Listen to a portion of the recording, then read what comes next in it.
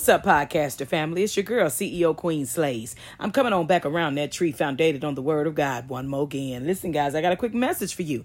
It amazes me how many people in this life that they do not give the Father the praise that he deserves. I mean, come on, my love. We got a whole new day of grace and mercy that my Father has given all of us to be able to have life on this side of his kingdom. Too many people yesterday were super excited about today, had their clothes laid out, got ready for their day to be started, and they passed away in their sleeps. Baby, what about you? What about me? We have life above ground and we're not 6 feet beneath ground. Baby, you should be more excited than anybody else because you have breath in your body. My Father, he's so good. And too many people in this life, you often forget about how good that God is, but not me. I thank God for all things. The Bible says to always thank God, whether it's good or bad. You know why? Because my Father is everything, whether it's good or bad. But so many people in this life, you forget the fact that God is not only good to you, but he's good to everybody that is willing to do the will of his Father. Jesus died on the cross, baby, not only for my sins, but for yours as well. But he needs you now to wake up, wise up, glow up, get your one little life together, baby, before my Father show up. You only get one life, one chance, one shot, one soul, one opportunity in that one fleshly body that my Father gave you to get back to the one narrow way.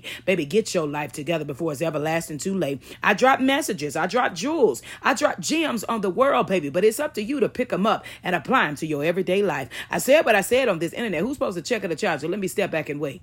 Now one of you, because I'm shining for Jesus the Christ, and I'm out.